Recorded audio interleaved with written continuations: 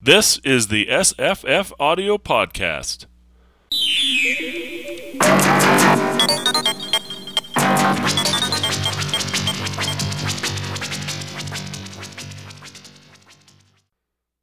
Hi, I'm Jesse.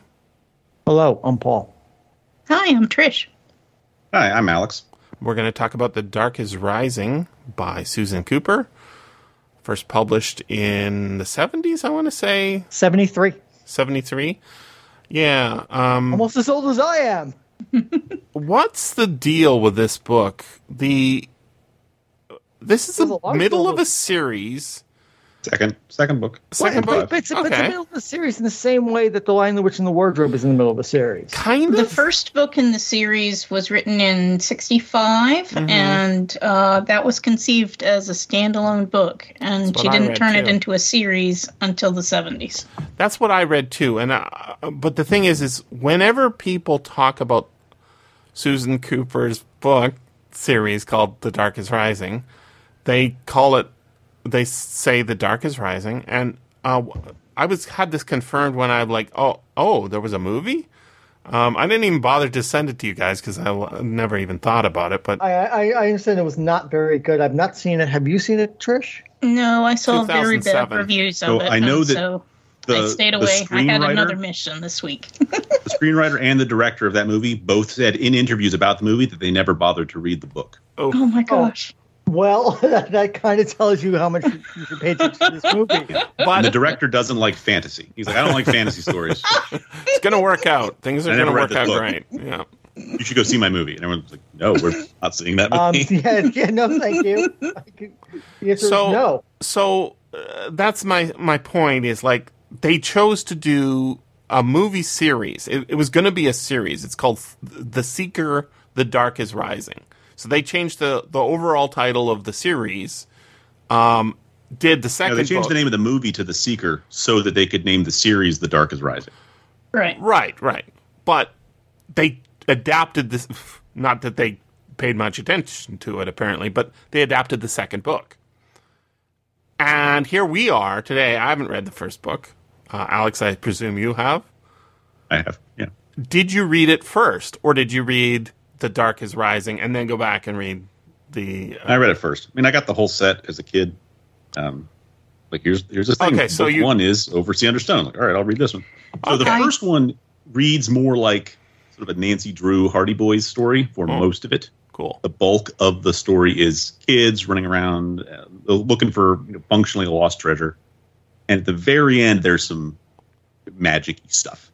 But it's mostly just kids whose parents aren't paying enough attention while they run around this town. That sounds very Goonies. Having an adventure, right? It's a fun story, but it doesn't grab you the same way. It's not as epic as The Dark is Rising.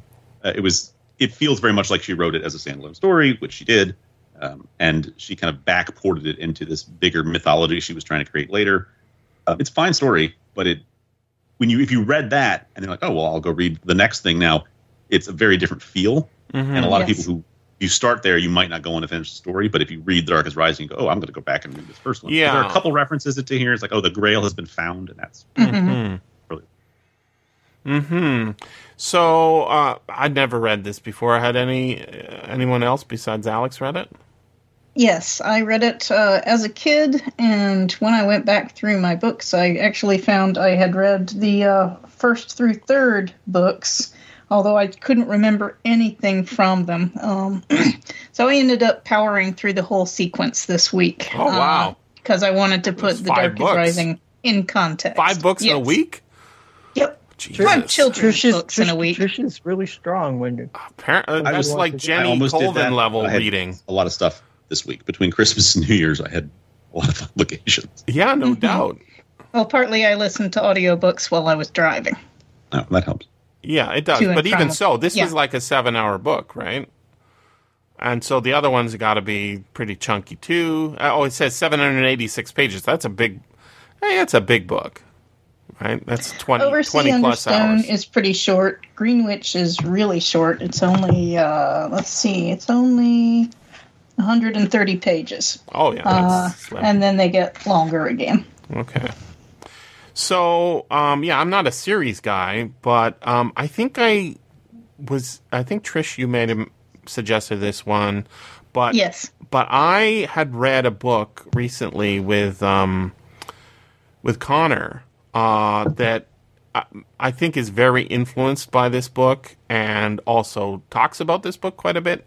It's by Edward Parnell. I'm trying to remember the name of it, but basically it's a memoir of his childhood, reading books like this and short stories by M.R. James and a little bit of American, Lovecraft sort of stuff, mostly British, and then watching lots of BBC and ITV and Yorkshire television adaptations of, or even just, Children of the Stones and all the, great British TV that we occasionally would get in North America. That was their sort of bread and butter. For every Christmas, there would be ghost story adaptations of M.R. James. And so it's a strange book because it's a memoir of his own childhood combined with his travels to the places in the UK where the stories are set or where the authors wrote them. And I hadn't read this book before, but I think this book is kind of like very modeled, or he's modeling his own book after a lot of what's going on in here, because he goes to the landscapes, he sees birds. Birds are very important in this Edward Parnell book, as in his family are bird watchers. And, I've been to the UK. The most dangerous animal there is like hedgehogs, right? Wow. Wild bull, which don't exist, right? They don't have big dangerous animals. So you can go out in the forest and there's a deer, right? The occasional fox. Right. Foxes, right? And a badger. So Mrs. Tiggywinkle style relationship with the landscape, and bird watching played a big role in his family. In this book, Parnell sort of talks about his father and the deaths in his family, and people getting cancer and being in the hospital with them, and it connects it all together. So it's a very powerful and very strange book because it combines a love of literature and TV adaptations of literature generally with the British landscape. And with the British landscape. And this is very much that, right? The fact that it was snowing, or there was snow on the ground at least, when this is happening. This is set at Christmas and, today, New Year's, right? I thought it was incredibly appropriate for how cold it was around Christmas Day. Yeah, it's very... Especially a snowy sort of season like what this we've is had a here in North comfort America. book, I think. This is I can see this is a cozy kind of book. And I can see its tentacles in a lot of writing. Tentacles is probably the wrong word, because it feels very cozy, because even the big threat, like the dark is rising, it's not like world ending. It's not Lovecraftian. It's not Sauron who's going to enslave the race of men. It's an amorphous, unspecific threat of just evil, but no specific, not invasion. You get the impression that if they won, it would be bad, but it wouldn't be like World War II bad. It would be like Coal Strike bad. It was. Your porridge would be cold. Well, I got the idea more that it would be like always winter and never Christmas if the dark won. It would be gray dreariness for everyone forever. I think that the snow sequence where, the fire's going out and the chimney's getting stuffed and everything's freezing and everybody has to go to the manor. I thought, that's brilliant. This is why this book is cherished. And there's so much in this book that is like that. I think it would have probably been a much better book for me as a kid than me as the kid I am today, because I was like, this evil, it's really weird. I see a lot of Neil Gaiman in here. right? Obviously, Neil Gaiman would have read this book. I see a lot of Harry Potter, obviously, and at the end of the audiobook, I'm like, oh, I have a few minutes left. No, it's Jim Dale telling me I need to read the Harry Potter books, right? And I was like, which I thought was a little on the nose. No, really, it is exactly on the nose. And the thing is the evil in Harry Potter is very similar to this kind of evil, but even that is like a little more hyperbolic, whereas this is very sedate. And I need to look up this word, STAID. You know this word, staid? Stayed. Yeah. I never use this sedate, respectable, unadventurous. So I never use this word in my vocabulary because I don't ever find the need for it. I found the need for it today because he goes like down the street. His adventures are literally just around the neighborhood, right? They're not, And through time. That And is through something that kind time, of yeah. and through time. But it jumped out at me that the book is clearly very British. Like it's deliberately, Super explicitly British. very British, right? We're dealing with Celtic English mythology, specifically, specifically. Well, the later ones they go Welsh too, right? A little bit, yeah. Right, it's interesting. It's very This British. one is in Buckinghamshire, where Susan Cooper, grew up. The first They're on and the third Thames River. books are set in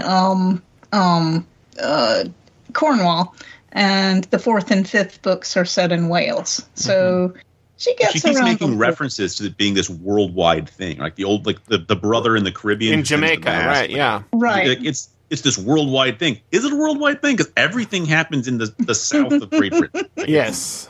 it feels very like a local thing, and she makes some gestures at it being worldwide, but they feel like just very perfunctory gestures, and it's all southern Britain. Which again It's feels a again like neighborhood. Harry Potter. Yes, it does. I guess It's she's like- writing what she knows. She Which is, is and fine. she's I just it was writing a great. weird to Yeah. make it try and be global when it's clearly not global. Well, the thing is that's, I think, connected to, like, I don't have a strong criticism of this book because, it's just a good book. It is a very fun book. I don't have any strong criticism about it. I recommend it to a lot of people. What you're pointing to and what I'm feeling about it is like the relationship that everyone that I guess she's promulgating with this character, this 11-year-old boy, is we are here. Things are as they are. There is a vague sense of danger somewhere. That's about it. And to me, like, going to the Lord's Manor and nodding your head in respect to some lady because she's an inheritor of an estate or whatever, that's ridiculous. But Very British. it is, but it is not. It's not fighting against it. It's accepting it and saying this is fine.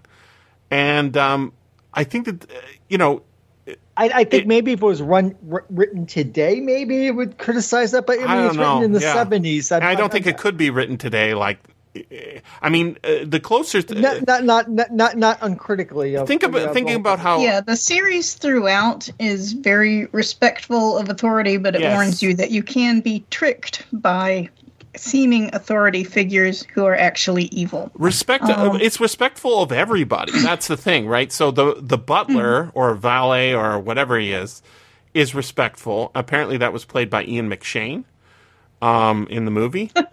Now the thing is there's a weird thought. well, that's the thing is I was thinking about something unrelated. I found this out after that Ian McShane was in the movie.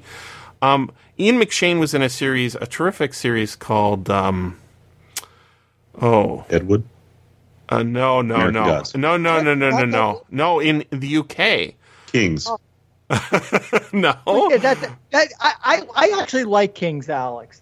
It's weird, but It had its points. I never saw that one. I'm not anti-Kings. we've confused Jesse. But Well, basically, go ahead. what I'm trying to say is he was in a series in the UK where he played an auctioneer kind of character. He was an antiques guy. And what he would do is he would go to auctions where they have old, beautiful art objects or furniture, buy them low, and then sell them high. But it's also a mystery series. And one of the relationships, because he's going to these places where there's antiques, there's going to be rich people there, and a lot of the rich people are lords and ladies, and so there's people who are trying to get close to them, marry into that, and then there's him, who's basically as low as you can get. He drives an old truck, and he doesn't have any respect. But he has this skill at identifying antiques as being genuine or valuable. And one of the relationships he has... Is this Lovejoy, the mystery It's Lovejoy, series? that's right. That's Okay. right. So it's done like a mystery series, but he's not really a detective. It's just like... It's actually based on books as well by a guy named Gage. The books are not great, unfortunately. I looked into it. The series is amazing. But That he sounds has... charming. When he's not out for himself, he uses his skills as a con man to help the less fortunate and less sneaky. Yeah, Says IMDb. it's kind of right. He's basically a small businessman with, he's grubbing off business of con man. It's kind of like kind of. He's just out of prison at the beginning of the show, and so he's a convicted felon or whatever. But he has this skill and love of antiques, and he starts a business, and it's basically just him buying and selling stuff. And yeah, there's like little mysteries that sort of happen, but he happens to be there and find his way through them rather than solve them. It's a kind of a strange show. The closest I can come to explaining it to everybody who would know is basically it's like Magnum PI, except he's not rich, driving a fancy car, and he's in the UK. Which, it makes it completely not the same, right? But Yeah. Magnum wasn't rich either. He was. Yeah, but he drives a rich man's car, and he lives in a rich man's house. Yeah, but that doesn't make him rich. He's sponging off of Robin Masters. Yes, so He this has is a rich man's lifestyle, though. yes, he has the rich Their man's lifestyle. but not actually. Yeah. And, Ian McShane doesn't have a gun. Right? So his car is breaking down. It's a very strange show. Very, very funny and very good. But the relationship he has with a rich woman who married into the baronage of the neighborhood or whatever is, I'm not respectful of your title, although I doff my hat and say the things. I like you as a person. And that is not the relationship we have in this book. The relationship we have to authority is everything's nice and they respect us and we respect them. It's like a bizarro world for us. Well, I mean, it's a bizarre world. Oh, and me, anyways. Right. But also, it's not so much authority. Like the old lady, I can't remember her name right now, but the lady who owns the manor. Gray. She doesn't have any authority. She's not like the count of the county who's passing judgment on sheep stealing cases. Right. Not anymore. It's a respect for tradition. Yes. Right? Like these are the things we do every Christmas. We go caroling. We open At these the presents at rich this time lady's and those house, presents and she at gives that us the time. food, something nice Yeah, to I mean eat. but it's a respect for tradition. I think that goes through all the books. It's like this is an old thing, done it this way, and it's worth trying to keep doing things the way we have done them, where possible. It's not like the book is a rant against modernism or something. No, it's the opposite. Tradition. It's this is the sort of sense, like I listen to a lot of Mr. Jim Moon's podcasts. I think he's one of the best podcasters ever. I'm tremendously impressed by his output and quality. And he is not a rebellious sort, right? Like he lives in England. He doesn't have a title. He respects. It's the same sort of stuff. Like I was thinking, he would have loved to have been on this podcast maybe if he wasn't so busy. He's been in hospital for surgery lately, so I think he'd probably too busy. And also putting out like 30 shows for Christmas.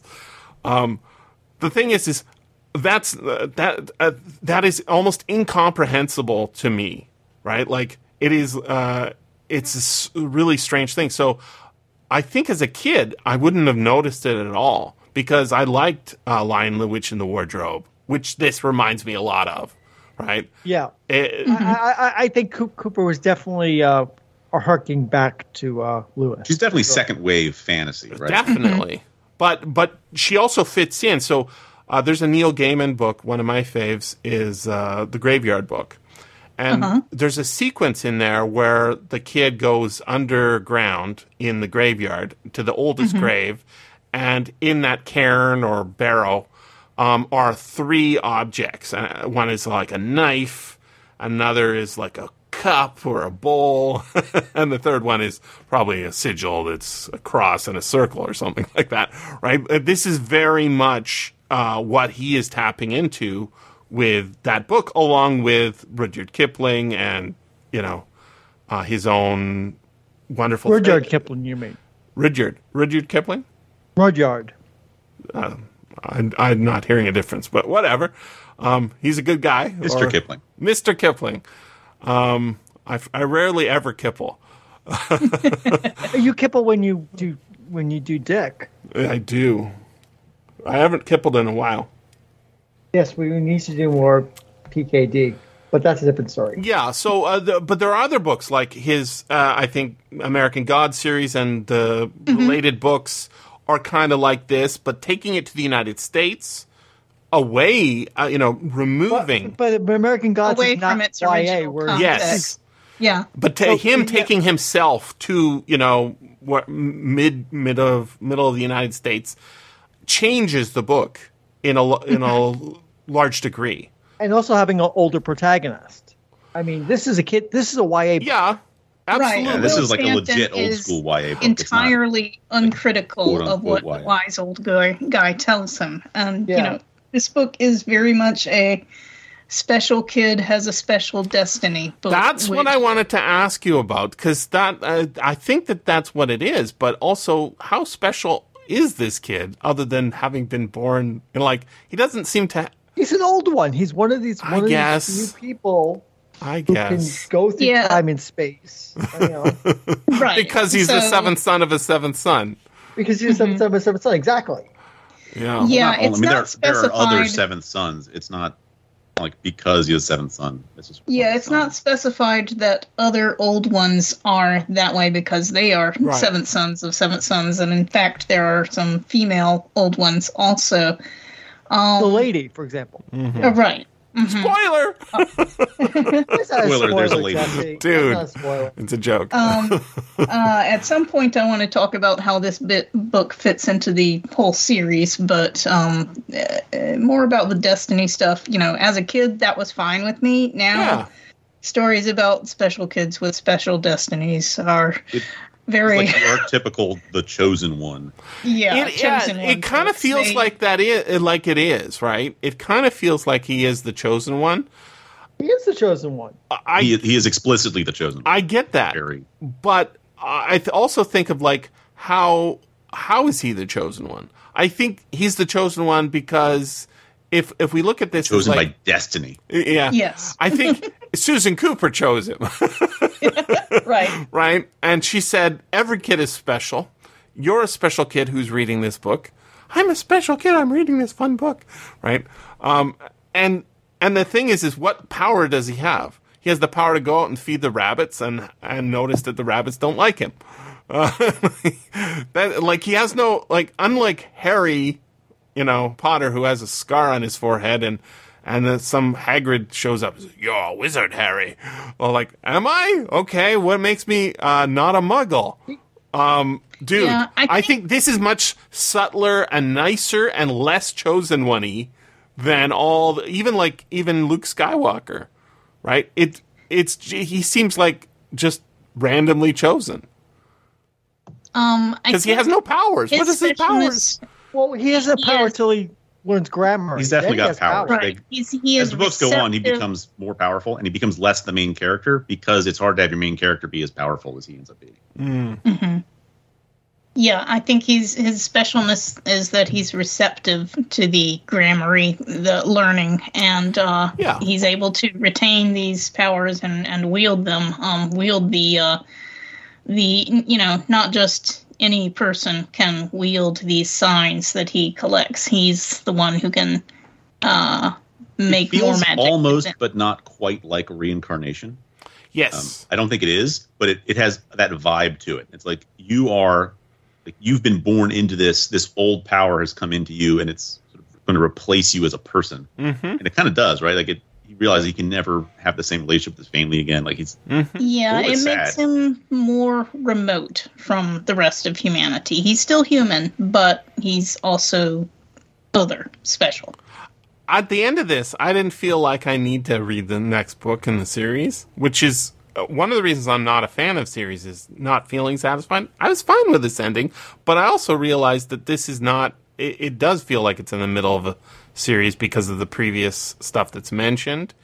And it also feels like almost nothing happens. This is just like him gathering some equipment for the plot tokens. Right? Some belt buckles. He gets the magical doodads. Opposes evil, saves his sister. It's very low stakes, and I found that kind of enjoyable. And I'm fine with that. Fewer books and movies should be about saving the world. Yes, I really do. I mean, this is a bad winter where 11-year-old steps up. Yeah, I think there's one other important theme in this book, which is about loyalty and betrayal and choosing what side you're on, which the character, the Walker. Hawken. Yeah, I wanted to talk about Hawken, but you go first. Well, we find out, when Merriman Lyon takes Will back in time, that he had a servant, or actually, a liege man, which is not a servant. It's someone that pledges their loyalty to you and serves you, but as a reputable person, kind of like a knight. Not Squire. just, not just someone, not just a hired hand. Someone, right? Yes, exactly. It's a very feudal relationship that doesn't have a good analog today. Right. Yeah. So his presence was necessary to a spell that Merriman Lyon had cast to hide the Book of Gramarye, and it's a very dangerous spell. And Merriman risks Hawkins's life to bring the book back out in the present, and he feels betrayed by that in the past, and in the centuries between when the book was hidden and when it comes out again, he has turned to the dark and given the dark his loyalty and become a servant of that. And so he feels like he was used, and that's why he goes to the dark side, which of course also uses him. Paul, what did you want to say? I really enjoyed the whole reveal. I mean, because we meet Hawken as the Walker first, this weird guy that has this sign to give to Will, and then we see Hawken in the past, and then we put it all together like, oh, you took the slow path to the present as the Walker. You kind of like cursed to like bear the sign until the right time. Mm-hmm. Right, yeah, like Cain wandering the earth. Exactly, like Cain wandering the earth. I really enjoyed that reveal. Like, oh, I see what you're doing. I like that. And of course, when he falls out of the rider's off the rider's horse and regrets what he did. I found that rather poignant. Yeah, it's a little. It might be a little schmaltzy by a lot of contending sense, but I kind of like the fact that he regretted. It's a nice schmaltz, though. Yeah, I enjoyed that. Like he regretted what he did, but he had to have done that for everything to have worked out. He couldn't have been the Walker as a liegeman of Merriman. Or I should say Merlin. So he kind of had to go to the dark side for the plot for this all to work. So there's a poignancy to that. It's like he had to turn evil in order to have evil to be defeated in a sense. Mm-hmm. Make sense? Yeah. It's also like I think there's a Walker, there's a White Rider, there's a Black Rider. There's the lady, this is Tolkien. Right? Tolkien. Well, I mean, technically, there's no White Rider in this. There's the Huntsman. The White Rider shows him a different book and is also evil. But the fact that there's a scary guy hiding in a bush, we've seen that before. That's Golem. We've got a lady who dispenses wisdom from her Rivendell style forest, except it's not a forest; it's a manor, right? So it feels like it's coming out of the same drawer as Tolkien. Yeah. Mm-hmm. I don't know if she's consciously read Tolkien and says, I love this, I want to do this. She's successfully reproduced a lot of that feeling, but she's also combined it with that young child aspect, which, even The Hobbit is not, there are no really children in it, right? Mr. Bilbo Baggins is 50 when the story begins. A very respectable age. The Hobbit is definitely a children's book, but it's not a book about children. But he's small like a child, so it's like... He's small, so we empathize with him, and, he goes... He's small and naive, at least initially, as a child. As a smoker outside of his mansion with his servant or whatever, he is naive. But but at the beginning of The Hobbit, he doesn't really have a servant. He's not rich yet. You're right. No, he's rich. He's just we just don't. Well, he's got his old family home. Yes, he's got his old family home, but he's not rich yet. I mean, he's a manorial baron of some kind. I may not like The Hobbit. He is not employed, so he's not middle class. No, but I may not like the Hobbit movies, but I like the fact that you can see the visual change. Like in the original Hobbit movies, you have a very plain candelabra, whereas versus the beautiful stuff in the Lord of the Rings is clearly meant as like, okay, Bilbo has come up in the world since The Hobbit, sort of thing. Yeah, he was living on his ancestors' investments, and now he's brought in some new money. Now he really is nouveau riche. Yes. Yeah, and the Sacco was never super clear on the economics of the Shire. No, it's we don't even know what monetary unit they have. It's mainly farming. That's right, and pipeweed exports. You're right. Yeah, pipeweed for export. So the thing is as a kid, we are not very familiar with the economy either. And I think of the golden time for me is like, you don't need electricity. What you need is a sidewalk, a cold beverage, and a comic book. That's all you need. Just there you go. But I had no idea, like now, to me, thinking about it, like, I think the Philippines is one of my favorite countries. Why? Because Alfredo Alcala was from there, and he loved comics and drawing them. And Ernie Chua, right? It's like there's this whole global phenomena happening to bring me great comics on the sidewalk where I have no electricity, right? That disconnection from it is something that you have as a kid. So this kid doesn't really, he's got older brothers, he's got a sister, he's got a family, he's got some rabbits that need to be fed, but he's also got an older brother who's, I guess it's the eldest brother who's in the Navy, who's connecting... Eldest surviving brother. Right. Who's connecting him to that, global empire. His brother's there as a part of the Navy, right? He's on service. But he doesn't know what that means. As an adult, we do have to understand what that means. This book is very pleasurable, but it's not very critical. And that's my only criticism of it. It's like, this is nice. It's pleasurable. And it does fit into that set of drawers, I think, that Neil Gaiman pulls from and Tolkien's pulling from. And I prefer this to Harry Potter, and a lot of people have criticisms of the author. I only read the first Harry Potter book. I found it was very technically good and interesting in many ways. I was forced to watch one of the later movies in the series, and I'm glad I didn't love it because I would have to. Yeah, I would have to have read more of the books if I loved the stuff, and there's a lot of them. They got thicker and thicker as they went by. But I have never read nor watched a Harry Potter. So I had this extraordinary experience the other day.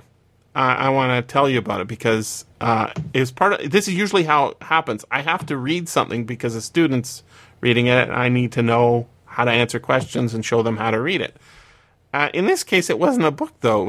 It was the movie adaptation of Twilight's second book. What's that called? New Moon. And I've never seen a Twilight movie. Okay, so that's what I was shocked about, right? So it's a bad movie, and the ratings are low. But it's actually a great movie, very technically well done, and I think it's probably a very good adaptation. I haven't read the whole book, thankfully. And it's much better to watch it on screen than it is to I think it's shorter. It's 2 hours. It's better than the yes. than the book. I read a little bit of the first Twilight book and was shocked at how bad the writing itself. Yeah, the writing's pretty terrible. Pretty terrible. Yeah, but her themes. For the Harry Potter series, I've mentioned this her before. Themes are bad. I'm not sure on this thing, but it's pure. That's what I really wanted to talk about. Why it's so important. This Twilight thing is so pure. It's a girl likes the idea of multiple guys liking her and her needing to choose. That's what that book is about, and especially the second book, and especially the second movie. So she has a vampire boyfriend, and she has a friend who's a werewolf, and they both have feelings for her, and now she has to choose. It's so pure that there's I think all of the criticism that even I would want to give to it, especially if I was forced to read more of the book, doesn't matter because it's so pure and good at what it's doing. Whereas I feel like Harry Potter, it's technically interesting because it does all the things that we see in this, but it's also very set piecey. And this is something I really dislike about those books and obviously those movies. But every scene is a set piece for a bunch of things flying around and characters coming in and relationships between. It's much more Lego put together and mixing and matching, and with all of the magical stuff, which is anti that in this, right? The Book of Gramarye, he reads it, and now he has the magic spells or whatever. And the book... And we never see what's inside of it, right? Well, I mean, the whole... The grammar is kind of very amorphous. It's not a Brandon Sandersonian magic system that is the opposite. Detailed. It's the absolute opposite. And even Tolkien's magic system is, basically what system? Yeah, exactly. It basically doesn't exist. But we do know, if you pay a little bit of close attention, the wizard Gandalf has some relationship with fire. Right, he can do light and fire, and basically the rest of his... we find out because he has the elven ring of fire. It makes sense. Well, yes, but we don't find that out right away, right? No, we don't. But nicely retcons and makes it all together. He kindles men's hearts and also kindles fire too. Yes, that's the extent of the system, and that's much more like what we have here, which is you get the special items together. And now you have what you need to eventually fight the battle that we've staved off for today. And it's the opposite of a Brandon Sanderson or even a Jack Vancian style magical system. Yes. And it also doesn't mean the book is 5,000 pages long. With the Harry Potter spell system, it's like there's a lot to learn. And, of course, none of it has any value in the real world. As an analogy for a childhood, it doesn't really work, does it? Because it's just about going to school and having a teacher you don't like, and you do potions class. What? It doesn't make any sense. So a lot of kids feel the same way about algebra. Like you have to yes, but you don't know why. But the thing is, why am I learning this? The kids in Harry Potter get to use those spells, whereas in algebra, if you do learn those spells, generally you don't get to use them much, right? Maybe later in life, but you certainly don't, go on adventures with brooms. casting. What's the export? Basically, I don't know, a spitting spell. Right? It's just spitting water. It's like, come on, it's just too much. I think this is much more my speed if we're gonna do magic. It makes me like that sort of Harry Potter style fantasy. It's like I don't even want to think about that kind of fantasy. It's just not interesting to me. Whereas this is a lot more subtle. I think it works very well within that other branch or softer side covered in leaves side of fantasy with gay men and also more dreamlike. Yes. Mm-hmm. There's a definite dreamlike quality. It's almost like he's getting mental illness, right? Right? He thinks he can snap his fingers and make everybody freeze. Maybe that'd be an interesting superpower. But it's not a superpower here. It's more like a daydream, right? And the connection to the sensuality of temperature is very on point here. This is something you can't get in Harry Potter, right? So it'll just say it was very hot. It was glowing red hot, but there's no sensuality to it. And so they're Whereas very here, you really feel the cold. You hear the crunching of the snow. It's cozy. It's the cozy crunching, right? Mm-hmm. So it's very technically well done. It feels like, had I not read it before, I was like, this is somebody trying to synthesize, and they're doing it very, very well. Taking those C.S. Lewis and Tolkien and even Harry Potter and mixing it all together and taking out. Oh, she doesn't take Harry Potter. No, that's my point, right? Not. Is that in one of the reviews of the movie, somebody said she ought to watch herself for pre-doing Harry Potter. That's all the movie reviewers were comparing it to Harry Potter because mostly that's what they know, right? And the phenomenon. Well, it's also what the studio was trying to do. They were trying to be like, we're going to have our own series, like Harry Potter has a bunch of movies, like they did a bunch of the Narnia movies. Exactly. They were hoping this would be their new. We can make a movie a year for 7 years. Yes, it's a money maker. Put the last one into 2, and it was terrible and didn't make any money. So fortunately, we didn't have to deal with any of that. Yes. People were comparing it to Harry Potter because so many people books making the movie were aping the Harry Potter movies very explicitly. Right. But the reason they picked it up, so much fantasy and second wave fantasy before reading Harry Potter series. The HP series came off as tremendously derivative to me, as opposed to Susan Cooper. Derivative. Yeah. Well, as opposed to Susan Cooper, where you feel she's really studied the old legends and synthesized them, and with her own experience, clearly. With her own experience, and you really feel connected to all of that. Whereas for me, the Harry Potter series was just. She's never read any of the original stuff. She's just, read some, It's an echo of an echo of yes. stuff. I mean, whereas Susan Cooper clearly has... I mean, like for example, the fact that Arthur isn't named, but clearly is in the book. It delighted me, the fact that we're just going to talk around him. We're talking about the king that shows up? Yeah, that's... Okay. Yeah, it's King Arthur. We will not name him, that is not King Arthur. Yeah, I didn't think it's not King Arthur because he's in England. No, King Arthur gets referenced. He's a Viking. It was the third ship. He said there were 3 ships buried on the Thames. One was dug up a while ago. It's a big archaeological site. There's this guy, and then there's the greatest king who will come back if we need him. It's Arthur. That's King Arthur. Yeah, right. That's King Arthur. Right. That's. But the guy we see, the guy he takes the last. No. I was talking about the guy. Yeah, the greatest king is like So they talk about him, but they never actually name him. They don't have to. Right. Susan Cooper knows the material enough to to see the. And the audience will know too, or they can ask their older brother. She trusts the audience to figure it out.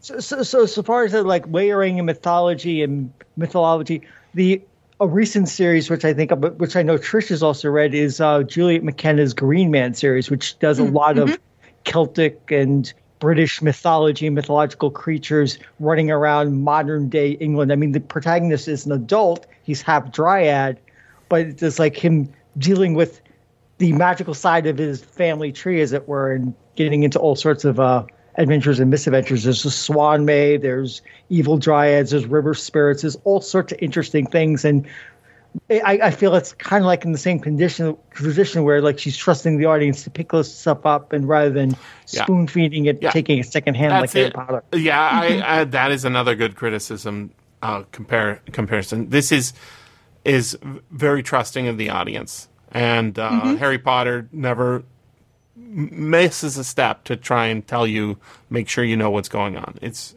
maybe the secret to the success, although this was fairly successful too, as a book series, right? I'd heard of it, even though I have a copy of it.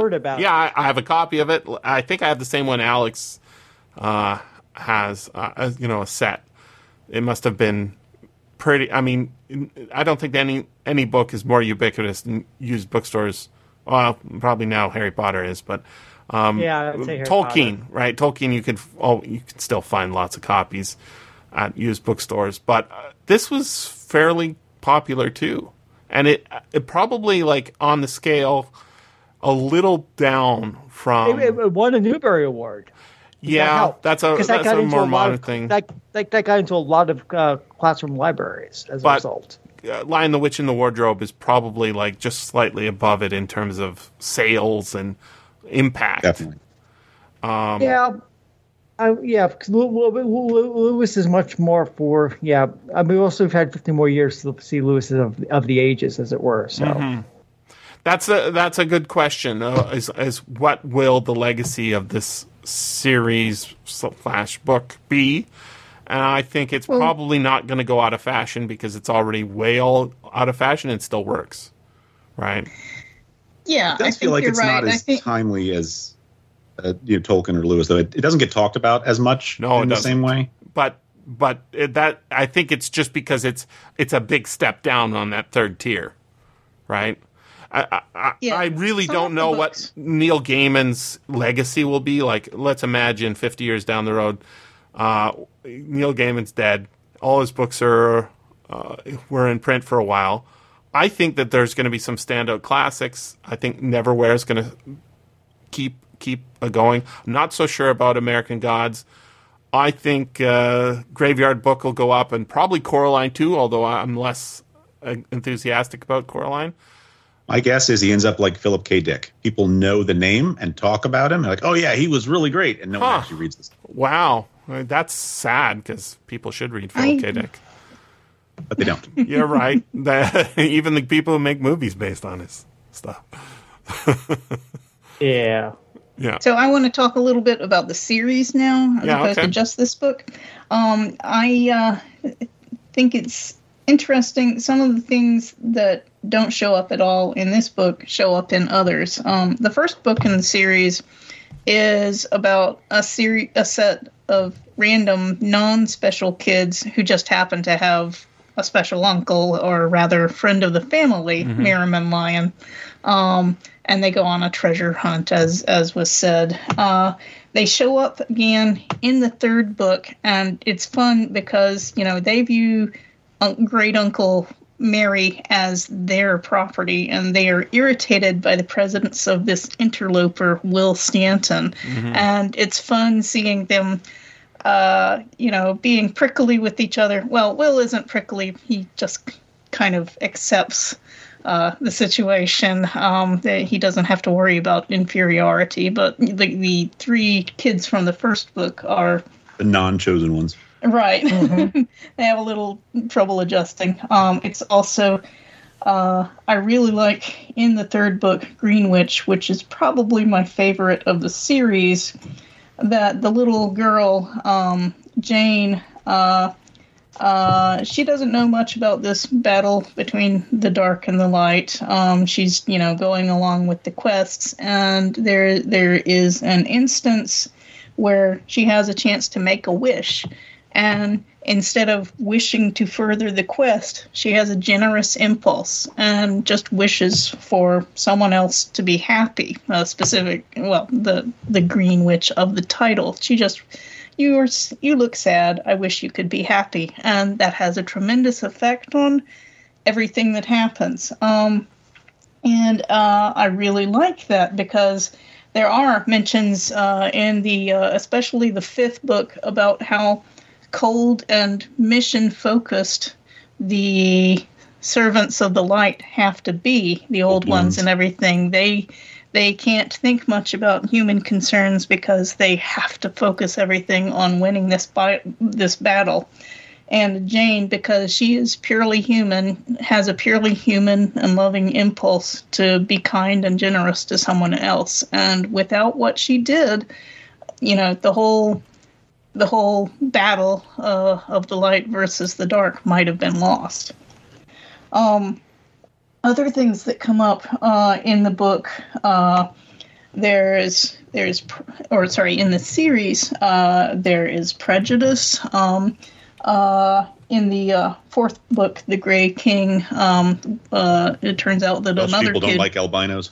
Yeah, people don't like albinos, and this kid, who also turns out to have a special destiny, is a loner and meets Will, and they turn into friends and stuff. But definitely there is prejudice against albinos.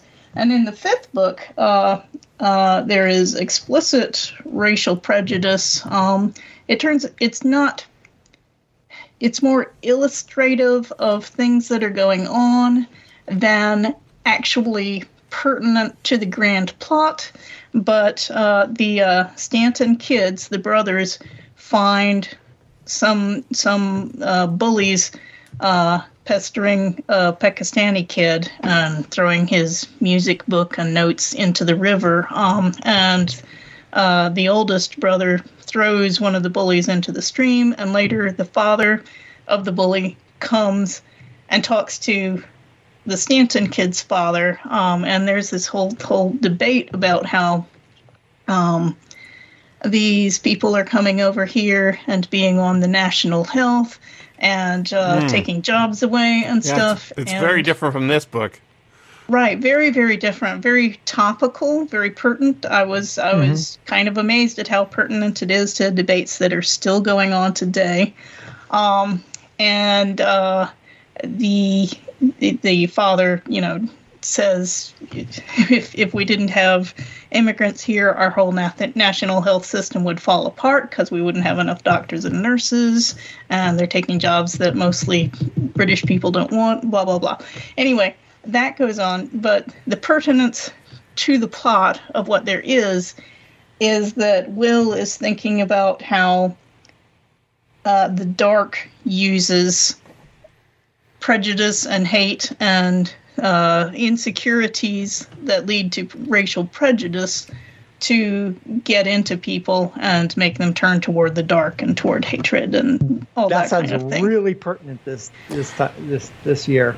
Yeah, I was rather surprised. I mean, definitely racial issues were a topic in the 70s too, but I guess the first few books are so insular and not at all talking about topics of the what do you think that is it to do with, like, it being a rural adventure versus a city adventure? Because that's seems to be what's going on here. Come up.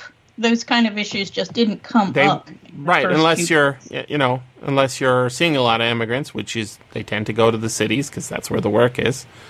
Right, but Cooper et al. Did not have to put this sequence in the fifth book, which is, I think, the longest book, certainly one of the longest. She easily could have just not included it all because it is not plot pertinent except as an illustration of how the dark gets into people. Little character beat. How old do the characters get? Because if the kids from the 60s book are in this... It was like 15, I think, at the end. Okay. Yeah, because this book takes place over basically 20 days, something like that. Yeah, don't worry about time.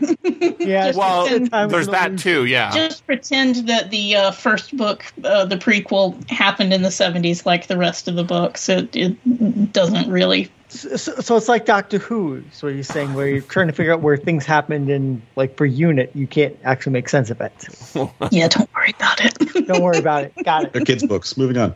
Okay. There is a kids' book on a UK kids' book. I can't remember the name. I want to say it's Elantris. I know it's not Elantris. It's a one-word title like that. and it's about a bunch of kids running around in a sort of urban decay. And they find the sort of stepping into sort of a magical world like this. It's not a portal exactly. And they connect with, again, like a sword and a bowl and something else. And I think there was a movie adaptation. I can't remember the name of this series, but it feels like this, but I hated that book. I couldn't even finish it. And I think it was because the characters were nasty to each other, and maybe the movie. I tried to watch the movie, and the characters were nasty to each other as well. I'm like, why am I, maybe if I was surrounded by nasty kids, I would think that that's great. So there is like this connection to the magical object. In this case, the gramarye, which is interesting spelling, and grimoire, they're all connected, right? But the thing about Harry Potter is he goes to school and he learns. Here we've got a guy who says, you need to read this book. And he says, I can't read old languages. He says, you're speaking old languages right now. Right? and so like there's an easiness to this, and a sedateness or a staidness to it. And I think even in places where, like, I always go back to that Neil Gaiman Graveyard book. Even in places where there's like a lot of horror, that book starts with a knife going after a baby, right? A baby about to get stabbed in its cradle. Right. And there's like I think there's some pertinent racism stuff going on in that book too, right? But even in that, where it's softened by the story, it's made palatable and enjoyable and a wonderful, soft experience. You can do this all sorts of different ways, apparently. Susan Cooper's got it the right way on this. This is like a story I've seen before. I felt like I could predict the story beats and what was going to happen once that it's one of these books. And yet, it is kind of all its own thing. And that's pretty impressive. So, good book. Don't feel like I need to follow up on the series. Thank you for telling me what happens later in it, Trish, and Alex, what happens earlier in it. But yeah, I don't think there's a ton more to say other than to ask, has she written anything else? Because I looked and I didn't recognize any of the other books by her on the ISFDB listing. She has written other books. I have not read any of them. Alex, have you read any of her other stuff? I haven't. So that's interesting because, a lot of the people we've named. I've heard of The Selkie Girl, another book by her. Okay. She's written a retelling of Tam Lin. Something called The Shortest Day she wrote in 2019. She's still alive. Yeah. And apparently still writing as of 3 years ago. Yeah. It's interesting because, we've got some people like Tolkien. He essentially wrote 4 books, right? Not really. He wrote I read tons. C-Word. C-Word? He wrote C-Word, and I read that. What was that weird. like? 1983 book, it says. Yeah, the 1983 book. The punchline, everyone was dead the whole time. Oh. But it's like there's a road. They're trying to get to the sea, and no one quite knows why they're there because they're in like purgatory and they're trying to get to their final destination. Mm-hmm. I remember reading it. I would just looked up her list, like, oh yeah, I read this book. Mm-hmm. It was weird. I didn't love it. I didn't hate it, but it was. It's interesting. As a kid, you get the end, like, oh, this kid you realize has been dead the whole time. Like, right. I think about how C.S. Lewis, he wrote more than, The Lion, the Witch, and the Wardrobe and the rest of that series. He wrote Screwtape Letters, lots of, that Great Divorce, Out of the Silent Planet series, right? He wrote a bunch of other stuff, but he, as a guy, he's got one famous book, one famous series, and then there's like a whole, this is a big thing on YouTube, iceberg of C.S. Lewis underneath, right? And clearly that's the case with Susan Cooper as well. But Tolkien's got his own iceberg as well. But with a guy like Neil Gaiman, who, again, another contemporary still writing, I don't feel like American Gods is 10,000 times better than everything else and that everybody knows it. Although I felt that at the time when I was reading it. It was like, wow, what a book, right? Well, it was great. While I was reading it, I felt that. Yeah. But I don't think that those feelings hold up. But I remember saying, "Wow, what a book!" And I came off The Sandman, and when I was coming off The Sandman, I was like, "Wow, what a book!" Right? But yes. I seem to think like pretty much all of his stuff is really good, and that is a different kind of writer. I think maybe that's more like Susan Cooper. If I had read more Susan Cooper, but I just think that that's unusual, right? He's different. Neil Gaiman, he's synthesizing a bunch of different things, and he does it differently. And it's a writing career as well, but I don't know. You can pretty much always trust that a Gaiman book is going to be a good story. Yeah.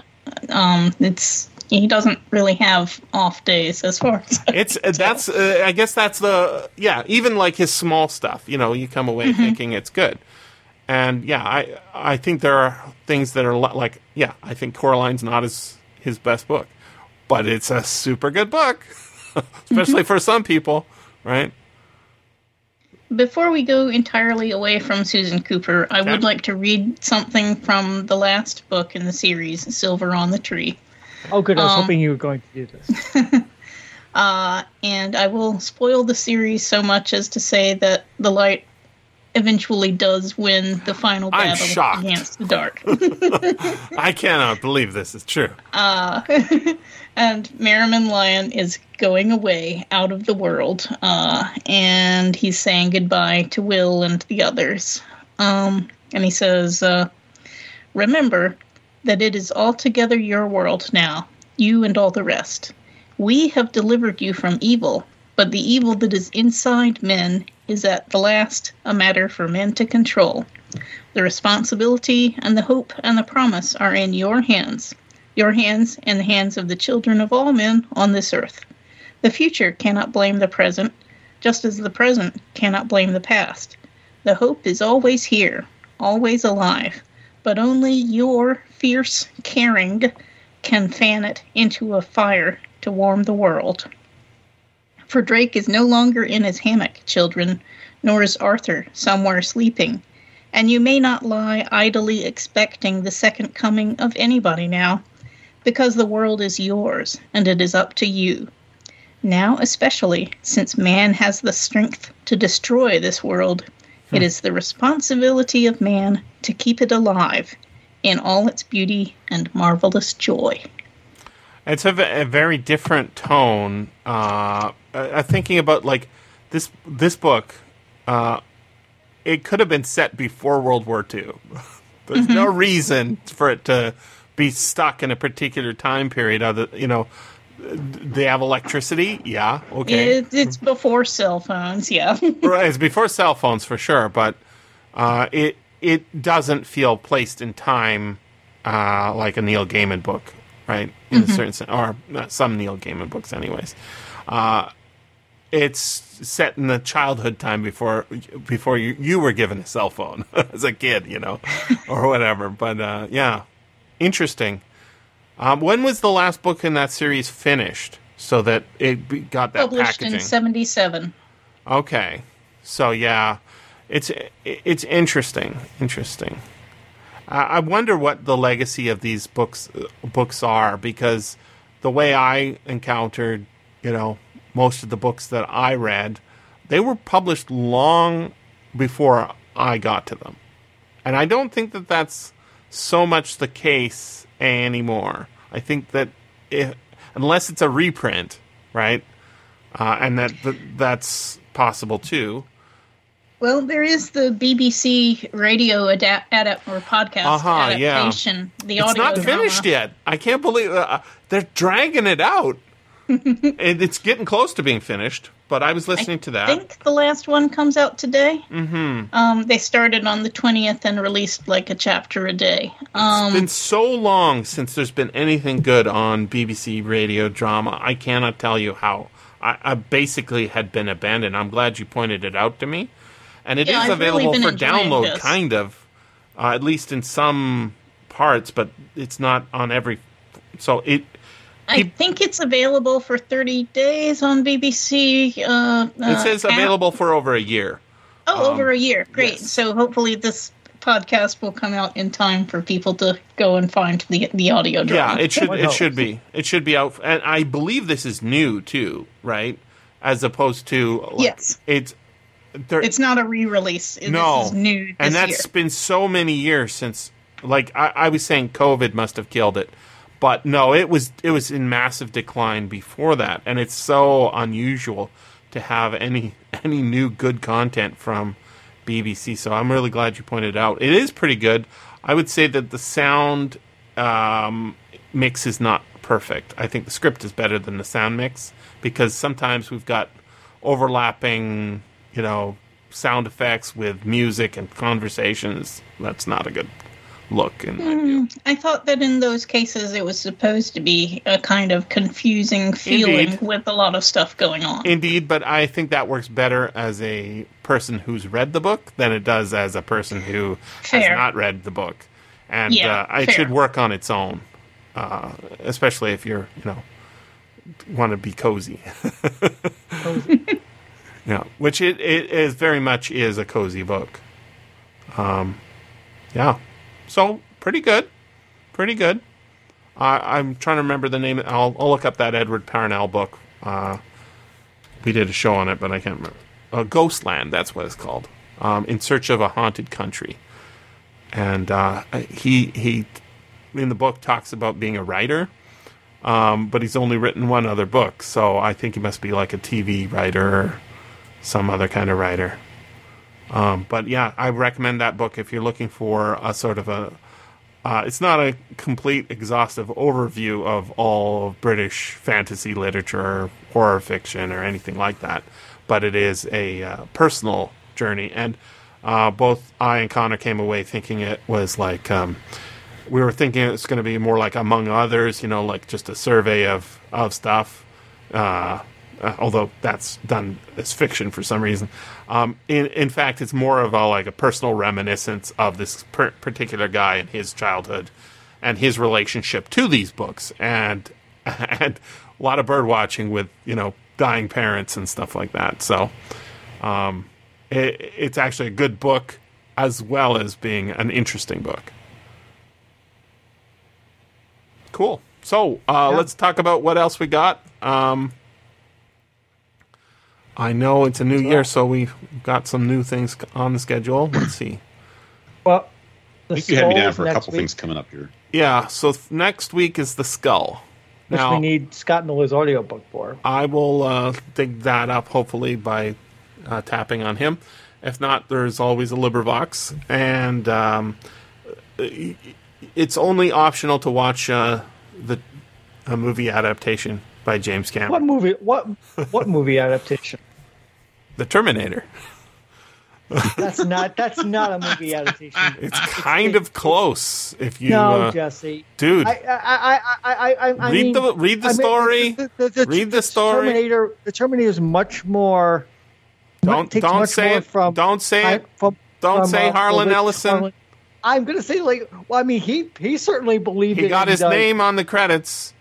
But if you haven't read my essay explaining why that's not true, clearly, like I say, clearly you don't have to read. You don't have to watch The Terminator because it's not an official adaptation. However, it doesn't hurt to rewatch The Terminator. Not Terminator 2, just The Terminator. I'm very, very excited about The Moon Maid. Alex is in for that. I just need some centaurs in my life, I think. And I like maids who are on the moon. And I believe there's I'm very excited about this too, Alex. The Cave Girl just dropped on LibriVox by Edgar Rice Burroughs. And Oh, wow. I like prehistoricals, and I like Edgar Rice Burroughs, so maybe The Cave Girl's good. Then we got... there are no boring Edgar Rice Burroughs stories. There are a lot of ones that aren't good, but there are none that are boring. So. Yeah. I haven't found one that was boring. That's true. That's a good sign. Shadows of Zambula is on the list, so we got a Conan. Then Trish should be I'd up be for... happy to be on Shadows of Zambula, All but right. we've already got like 7 people listed for it. We've got you with a question mark for Space Viking. Why is there a question mark? Maybe we just didn't invite you because we haven't heard from you, but wanted to? That's probably it. It's been a while since I've been on this podcast. It has been, yeah. Oh, hey, the last time we were on this podcast, Trish, right after I got off, I saw that you followed Tweets of High Adventure. Mm-hmm. Yes, I've been enjoying that. It's a good. I really like you digging up all those art. That's so good. Really, yeah. Very valuable. Mm-hmm. That's what honestly takes the most time out of it. Is trying to find art for each of the chapters that kind of fits. Very, very. Some of the stuff. There's just like Queen of the Black Coast. There's like 10 billion illustrations, but trying to find them for some of the more obscure Robert E. Howard stuff is pretty difficult. Some of them that just don't exist. Yeah, even you have to go kind of generic. Yeah. So Shadows of Zambula, Space Viking, and then The Golden Slave. That sounds like an Alex book too. That I believe I own that on paperback. Yeah, you should. It's a pulp cover. Some dude, blonde dude in chains. Some lady going, "I could kill you. I could not kill you." In a chair. Wow. I don't know. I don't know much about it other than it's Paul Anderson and it's public domain and it's a novel. So it's historical fiction. Yeah, 6th century or 4th century or something like that. 6th century. Yeah, 4th or 5th, 6th century. I'm guessing. Late Roman Empire. Mm-hmm. The degenerate Roman Empire.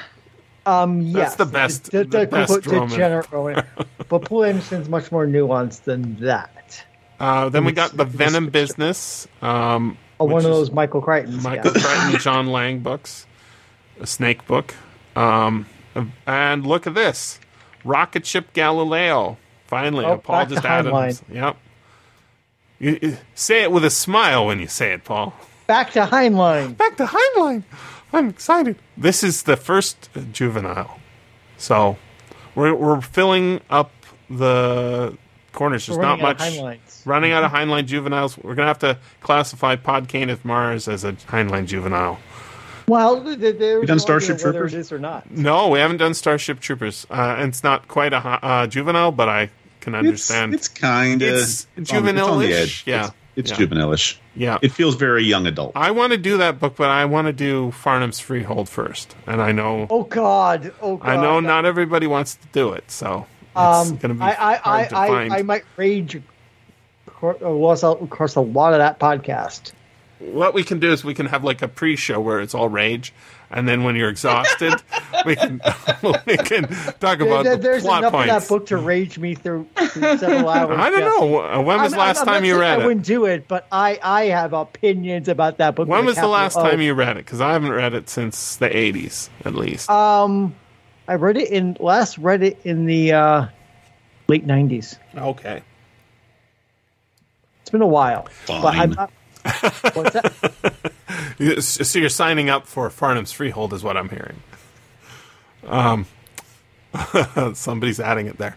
Okay. Unseen, Unfeared. I just got a recording from Mike Vendetti. That's one of the few Francis Stevens that still hadn't been recorded. I was lamenting this fact, and I hinted, and he took the hint, and he sent it to me. It's not super long. I think it's an hour or so.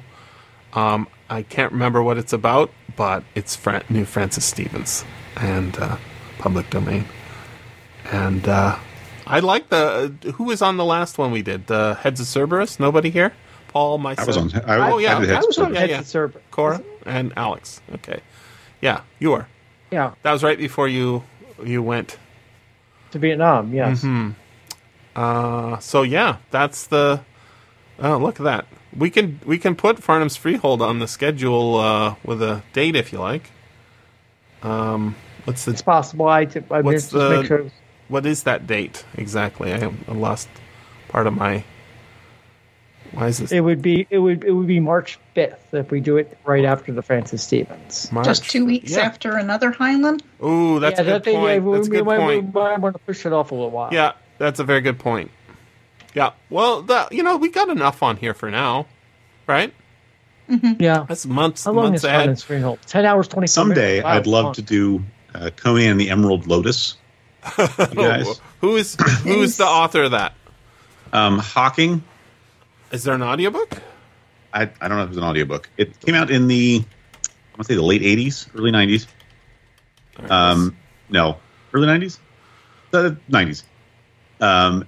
He only published the one book. It was a big hit. A lot of people say it's the best non-Howard Conan novel. He wrote a second one called Conan the Living Plague, which has been sitting in someone's drawer for 25 years now. Wow. And they've threatened to publish it a couple of times. And several different people have had the rights to Conan stuff. Like, we're going to publish this new Conan story. And it never has made it out. It was supposed to come out in early 2020, and the plague happened. And so we didn't publish Living Plague. I don't think there's an audiobook for this. I will remind you that Metropolis, the movie, is released as public domain. Yes. As of today, yeah. Well, the good news is the book is also public domain. What we need now is an audiobook. So that's basically the only criterion preventing us from doing that Conan and the Emerald Lotus. I just looked. I have a few other places I can look to see if it was done at time in the past, but I suspect it was never done as an audiobook given the period. If it had come out today, it's possible, but because it's in the 90s, that was not an audiobook period. So who wrote the book Metropolis the film was based on? Thea von Harbou and her husband. In fact, it's unclear whether Thea von Harbou and her husband wrote the novel first or the movie or simultaneously. And there is an amazing audio drama from BBC that came out once. Of course there is. Of course there is. There's a few other audio dramas, but this one is it's radical and it's really cool. One of the things that happens in it is we don't know if our main character is mentally ill or not. Because the things that are happening, the secret conspiracy, it adds a layer to the, I haven't read the book, but it adds a layer to the film that is not present. And it's super good. That audio drama is one of the best things I've ever heard from BBC. And, they did some amazing stuff in their day.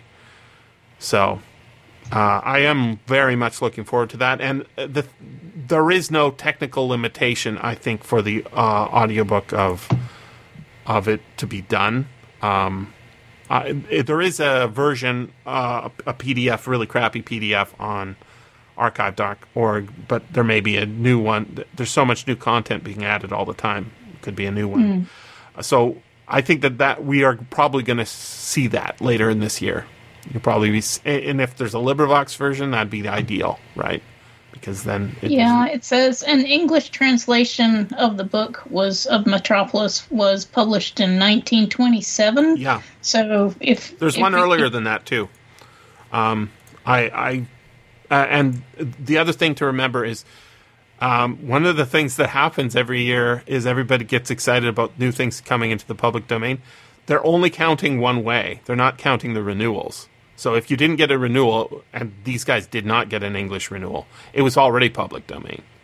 So the film, I think the film was already public domain, but there's the way a lot of the people who worry about public domain count is they only count by not looking to see if it was renewed or not. And for anything between it used to be 1923, and it changes every year now.